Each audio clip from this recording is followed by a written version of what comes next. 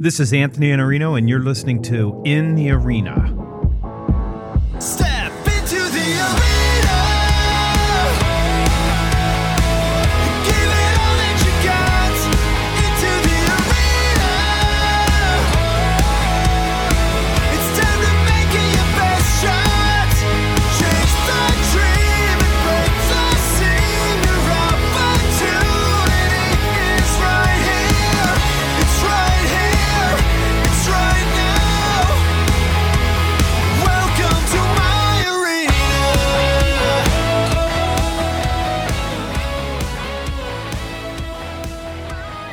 When I was publishing the only sales guide you'll ever need, I was introduced to Lolly Daskal through my friend Bob Berg, the Go-Giver. Lolly volunteered to help me by promoting the book to her mailing list, as well as writing an Inc. magazine article, both of which were instrumental in helping me share the message of my book. I invited Lolly in the arena so that I could return the favor, especially because her new book, The Leadership Gap, is stunningly, shockingly useful and one of the best leadership books I've ever read. I invited Lolly here so she can share a couple of the concepts in the book that I find very, very useful. And that's the thing about books. I only read books now so that I can find something actionable that will benefit me and the people that I work with right now. And The Leadership Gap is just that kind of book.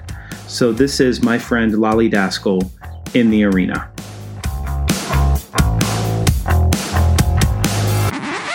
I'm going to jump right into this with you because I think that this book is going to create tremendous value for people beyond what maybe I'm going to be able to get done on this interview, but I'm going to try.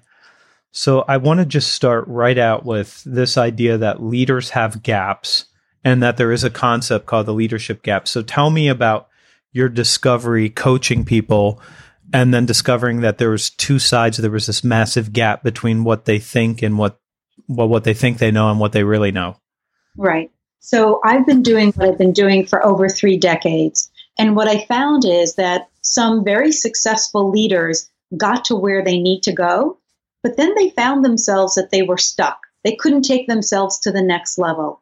And it doesn't even have to be leaders. It could just be any businessman and woman that feels that they want to do something great in the world, but sometimes they can't get there.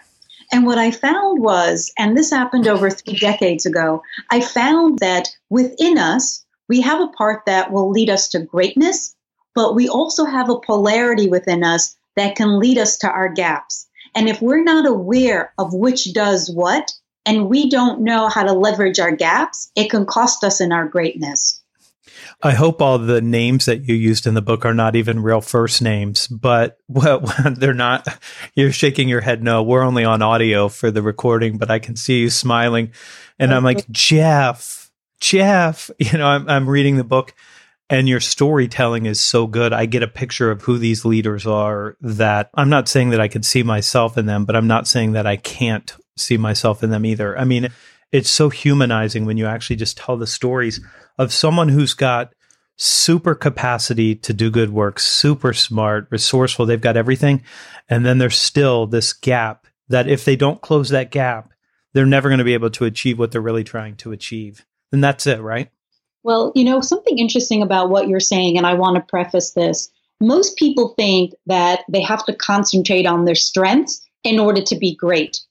But think about it, a balloon, right? If you're a balloon, your whole life is filled in this balloon, and one side of the balloon is your weaknesses, and one side of the balloon is your strengths.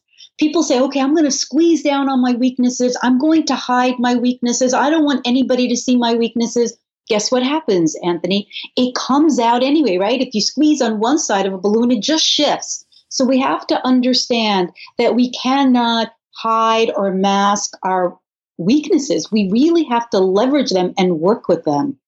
It's interesting that you have that view because I think that makes now two of us. And when I wrote my book, people always say focus on your strengths. And I'm like, yeah, but the first chapter of my book is self-discipline. And if you don't have the self-discipline to control yourself and manage yourself, all is lost. And so you can't ignore these weaknesses and say, well, I'll just ignore it. And then if I ignore it, maybe no one will notice and it won't start popping up in every interaction I have with board members and all of the things that you describe in the book. So it's a beautiful, beautiful framework. And I want to dive a little bit deeper into that.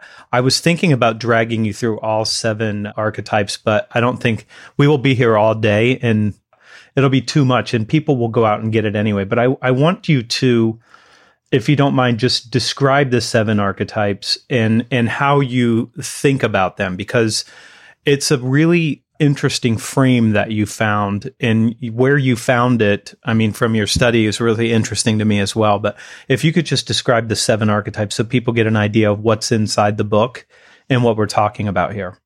Absolutely. So Anthony, I want to just express something. People think that personal development is complicated, and I wanted to make it simpler for them because otherwise they wouldn't tackle it.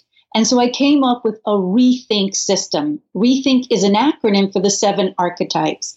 And the 7 archetypes are the rebel, explorer, truth teller, hero, inventor, navigator, and knight. But we have to understand that within these 7 archetypes, there is a polarity. And if we're not mindful, they can cost us our greatness. So if you want, we can dive into one of them so I can talk about how the polarities are, what the gaps are. Before we do that, I want to ask you a question. Can I be made up of more than one archetype?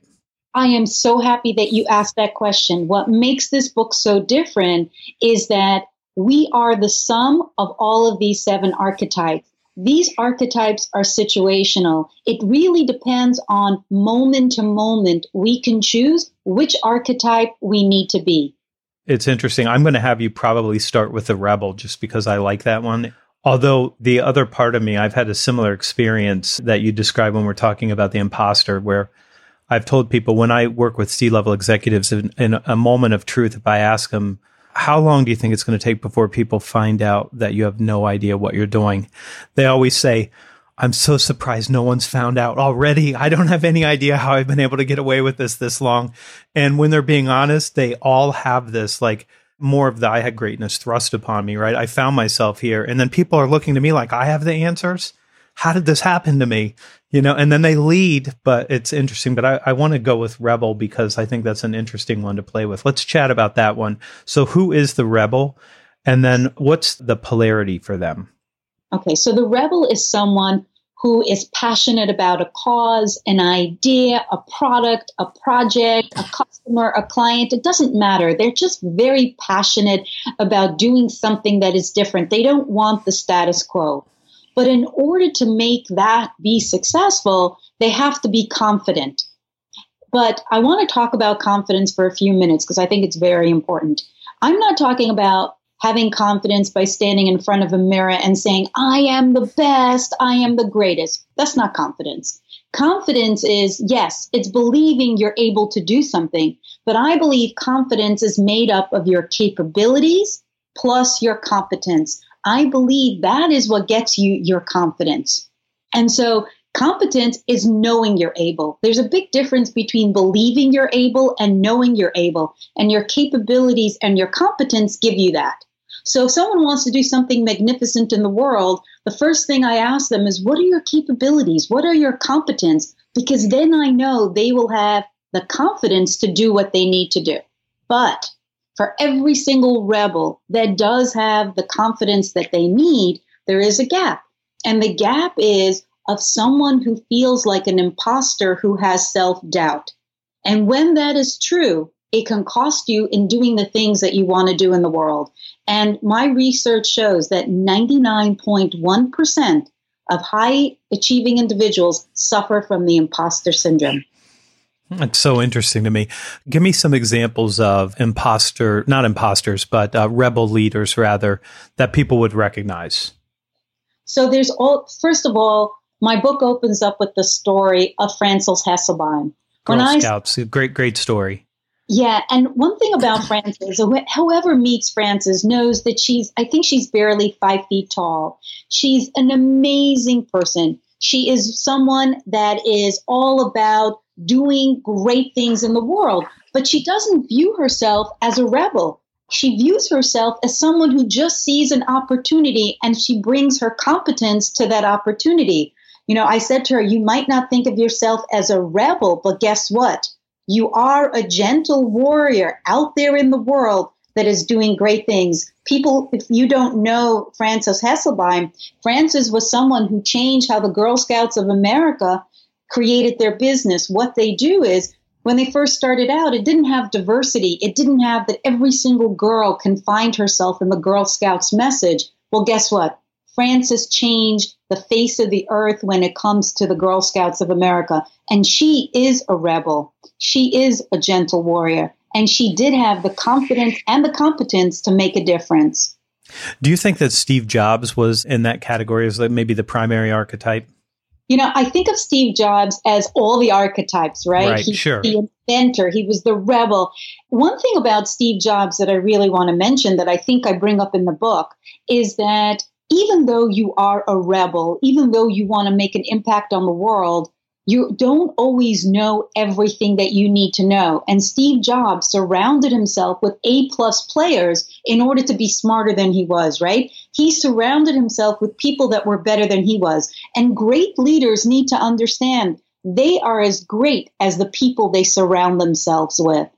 It's interesting to me because I want to spend the time we have together getting into something that I think is really, really fascinating. And you're so smart in this area. I'll just have to tell people this. I know you very little, but I do know something about your character because we've had a couple conversations on Skype. And I'll just mention when I was launching my book and we just met, you went way out of your way to support me and help me, not knowing me very well. And I'm super grateful for you for that. Putting an article on Inc., you went way out of your way. So you're a super person too. And I knew you were thoughtful and I knew you were a reader because we're on video right now. No one else is. They're just on audio listening to a podcast, but you're surrounded by as many or more books than I'm surrounded by.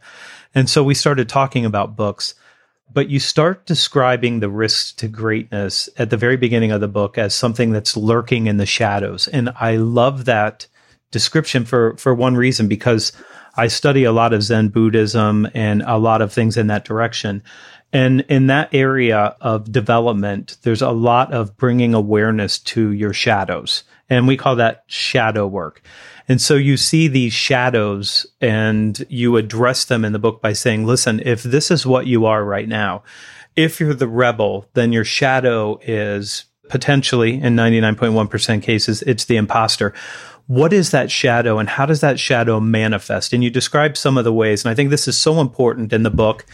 And I hate books where somebody describes something to you and they say, okay, so there's a shadow. And then they don't tell you what to do about it and how it manifests. And you're just straight on like, okay, here's one thing that's going to manifest like this, and it's going to manifest like that, and it's going to manifest like this. So when I'm reading that, I'm looking going, yeah, it's like a checklist. Like, yeah, I can do this one. I can do this one. And then that awareness, I'm allowed to objectify it, right? And so I can get out of myself and put it out and make it an object and then look at it in a different way. Describe those shadows for the rebel, if you don't mind. And then let's talk about shadow work for just a minute, because I think it must be part of your coaching. Absolutely. So I'm a Jungian, and Jung talks about shadow. He believes that within us there's light and dark, there's greatness and gaps, and he believes you can't have one without the other. To create a whole person, we need to embody all of who we are. So our shadows are very much part of who we are. I think it was Joseph Campbell who put it best when he said, in our abyss, which is our shadows, that's where you find your treasures. And I think when I read that, I was really onto something. I felt like this means something. I could work with this. I can work with my clients who talk about their weaknesses in a way that keeps them stuck and they can't get to the next level. What is if we looked at their stuckness, their shadow, as something that we can propel them, we could leverage them, not as a bad thing, but as a good thing. And so that's what makes my work so different. When we have the imposter syndrome, let's talk about that because I think it's very important. How does it manifest?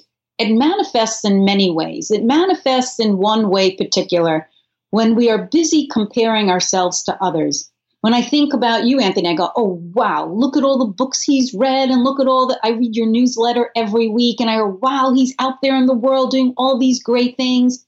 And sometimes someone can say, and I could say, oh, I wish I was doing all the things Anthony was doing. I want to be Anthony. I want to be as successful as Anthony. And so what happens is if we're busy comparing ourselves to others, all this self-talk in our brain, it makes us have negative messages. It creates a shadow within us. It doesn't allow us to be who I am meant to be because I'm busy wanting to be like you or comparing myself to you. And that's a shadow part that happens within us when we suffer from the imposter. You're going right back to the beginning when I told you how jealous I was of your writing. And you're just saying, Anthony, I know you weren't coaching me. Yeah, it's interesting that these things manifest. And I think it's this awareness that you bring to them. And you do it I love your book, and you do it in a way that I think would be more difficult for me to do because you do it with a very, very factual, non-judgmental sort of, let's point at it, let's look at it, and let's deal with it without saying, okay. And I think this is important. I want to try to make an important point here. It is part of you, right? It's part of you. So you have the shadows. I have my shadows. We have ours. And they serve some purpose for us too. So it's not that being the imposter means that you're not confident, you're not capable. What it says is there's this little self-doubt that you have that's probably a healthy thing. And probably in some cases, you should ask yourself the question, am I the right one to be answering this? Or is there someone who has an insight that I don't have that could help me? And so if you can't do that because you have to be the leader and you have to be confident, and you have to know all the answers, you're cutting yourself off from possibilities. And it's better to just take a look at these things and say, okay, this is the shadow that I'm dealing with, and it is part of me, and it's okay. I just need to know how I'm going to deal with this when it starts to manifest. What do I do with it? Give me your thoughts on that. I think you said it brilliantly. I couldn't have said it better. So you know what I do with my clients and I do for myself? I create little rituals for myself in order to leverage the imposter. Can I share a little ritual that I do? Love it. Okay. So we are human, right? We do have shadows within us, but I think how to leverage them is by creating little rituals for ourselves, and I call disciplines for ourselves in order to leverage that. So I do this thing every single night where at the end of the day, I think about all the things that I've done that day. How did I make a difference? What did I do today to serve someone? What did I do today to make an impact on someone? Because by creating these lists within my brain, it's almost filling up my arsenal in the same place that has all these negative messages about who I am. Okay, you didn't do this today, Lolly. You could have done better that way. You're failing at this. We all have those messages in our brain, right? But what would it be like if we can fill it up with positive things about what we did? And then it would even out the keel. It would even out all these messages in our brain. So that's a first part of the ritual. But the second part of the ritual is even more important. I asked myself, okay, Lolly, you did this great today, right? You made an impact today. But what can you do tomorrow to be better than you were today? And by doing this little twist to the end of that question, I'm only measuring my own success from myself. I'm not comparing myself to anybody else. I'm taking myself to the next level. I'm asking myself, how can I stand in greatness tomorrow?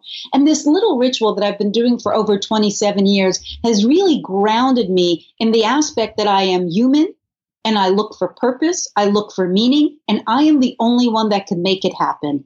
And so I think that little ritual really helps us leverage the imposter within.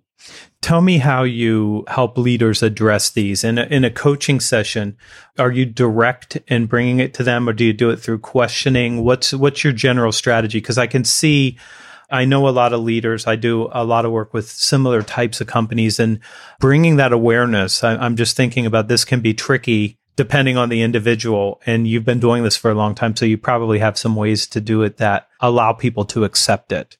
So I've been in my business for 3 decades, and I think I have sustainability. Well, just tell everybody you started when you were 9, just so that there's clear on the record here. I wish. No. So what makes me have sustainability in my business is I'm one of the archetypes in this book. I am a navigator instead of a fixer. A navigator is someone that sees the problem, knows where to go within the problem, can come up with solutions. They're very practical. They're very pragmatic. And I'm not talking from ego. I'm insightful and I'm smart, but I don't fix my leaders. I don't poke at them. I don't say you are this and you are that. What I do is navigate. I steer my leaders through a problem. I engage with them in a way through open-ended questions that they say to me, oh, Lolly, you know what insight I have? Maybe I suffer from self-doubt and I cannot do what I'm supposed to do. And then I ask open-ended questions. What can we do about it? Where shall we get better at? What shall we get better at? And so I am the one that is navigating, which is empowering, besides fixing, which is disempowering. Many, many coaches that I coach, they come to me and they go, I don't understand. I lost a client. I lost 2 clients this month. I lost 3 clients. I go, what did you do? He goes, he wasn't listening to what I told him to do. And I go, no, because you were fixing. If you want to work with someone, if you want to empower someone, you need to navigate instead of fix. You need to empower them instead of disempower them. You need to teach them what greatness is instead of leading from their gaps. Oh, you and I are going to do another podcast because we're just going to have to talk about non-directive coaching approaches for leaders and not being the fixer. And I love it when I hear people say, I keep telling them what to do and they keep not doing it. And I'm like, then why do you keep telling them? Why do you keep doing it if it doesn't work? Because they should be doing what I'm telling them to do. I'm the leader. Okay, well, you already said it doesn't work. So where do you go? When did you figure out that you were a fixer and that you had to eliminate that strategy to be the navigator? Because that's the archetype. I knew the fixer from your book. So did you realize that early on that it was an ineffective strategy, or were you coached out of that? How did you discover that? So being a fixer comes very natural to people that are smart and effective. It's something that just think about it. It happens to me. It happens in my relationships. It happens to everything that I work with, right? Someone says, I have a problem. And the moment they say I have a problem, you go, okay, this is what you need to do. But if I really stop and think and look at the person that comes to me with a problem, I realize that they don't really want me to fix their problem. And it happened early on in a workshop. I was facilitating a workshop and people were talking about their problems. And I was like, oh, I can tell her what to do. I could tell him what to do. And I was like, Lolly, stop. And I caught myself. It's like, I know the answer. I know the answer to this one. Well, you know why we're a fixer? Because we want to be appreciated for who we are. We want to be validated for how smart we are. We want to be recognized for our expertise. So how people think you're very smart and you can be validated for who you are is because you fix everybody's problems. But even as a coach and as a facilitator, it was very quick that I realized you're only going to shoot yourself in the foot if you keep fixing these people's problems. Empower them to fix their own problems. You know, my company's called Lead From Within for a reason. I really believe that when you lead from within, you have the answers that you need. So think about it this way, Anthony. Let's say I have a problem, right? I go to someone to solve my problems and they want to fix everything for me. But the truth is, if they have the same problem I'm having, I would tell them what to do. We have the answers of what we need within us. We just need maybe someone to ignite it, to bring self-awareness that we have what we need to do and who we need to be. I learned it when I started doing workshops and I could come in and tell a group of people exactly what to do. And it would be wrong and stupid and we can't do it. And so I changed my strategy and said, I don't really know what you can do or how you would even do it. What do you think you could do? And they came up with the same list I came up with. It's the same list. But when they say it, they like it and it seems like a reasonable answer. But when I say it, the hands go up and the resistance starts, right? And so you say, well, what do you think you can do? And they go, well, I think I could do this. And you go, okay, well, how would you do that? And then they go ahead and commit to what they want to commit to anyway. It's really an interesting flip for us. Can I make a point about that, which is even more insightful? So what I found is that I try never to tell people how, what, when, and where. You know, now I try not to tell people why, because why became very sexy to talk about. You know, I can't walk into a workshop without somebody saying, what's your why, Lolly? And so I found that who we are is more important than the how, the what, the when, and the where. Because I could tell you the how. I could tell you the where. I can tell you the when. But if you're not ready in the who you are, all of that will mean nothing to you. So this book actually talks about the 7 who's you need to be, the 7 leadership styles, the 7 leadership beings that you need to be in order to excel. It's so smart. Let me close with another question. Why do you think it's difficult for us to see our own shadows? Why do you think that we have these scotomas? I mean, you could see mine, I could see yours very clearly. But when it comes to looking at our own, it's invisible to us. And I'm interested in your understanding of why we have such a tough time seeing the behavior that other people can see so clearly. It's the same answer to the same question. Why can't I fix my own problems? Why do I need to go to someone else to fix my problems? Because I feel like I don't have the solutions. It's the same thing.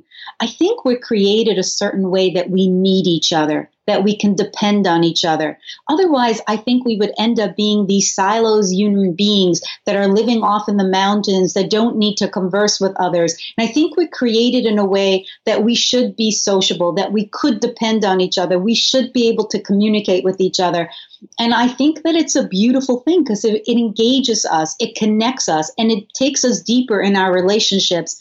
I don't want to be solving all my own problems. I want someone to listen to me and to understand me and to maybe come up with a solution or two and maybe help me navigate. I'll just say this last thing. One of the things that has served me well in coaching, particularly clients, I'll give you an example. I had a client who said, my sales force sucks.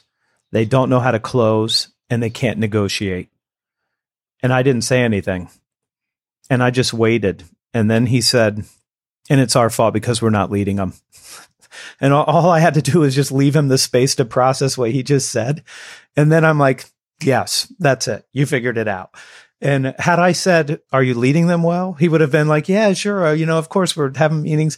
And you just need to give people the space to explore and they figure things out.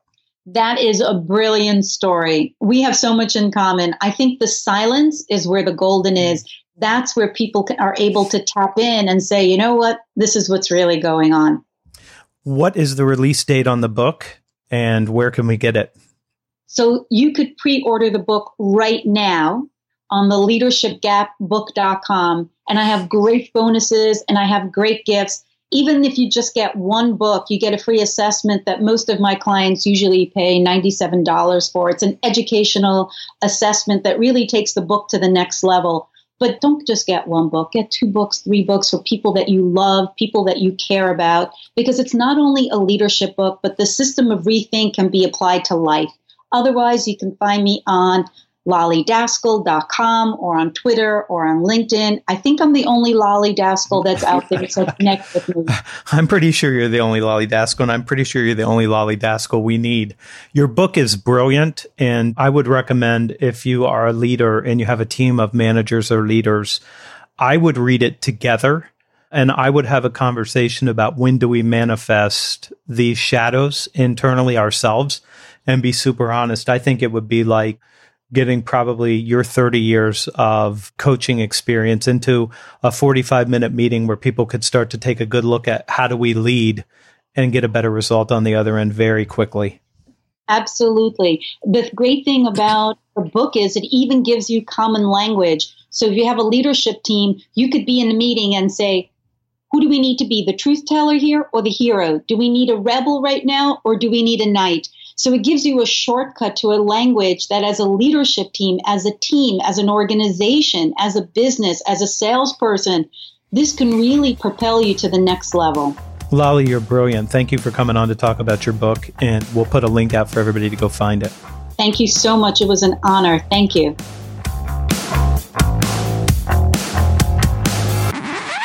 That was Lolly Daskal, and her book is The Leadership Gap. You can find her at lollydaskal.com, and you can find the book on Amazon.com, Barnes & Noble, and wherever you buy books.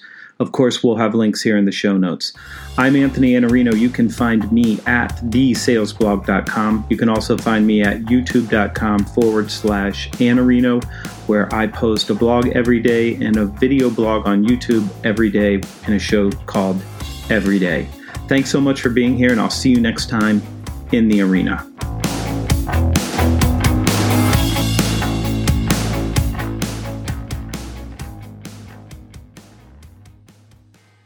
Audio editing and show notes by podcastfasttrack.com. Get 15% off your first month by mentioning this show.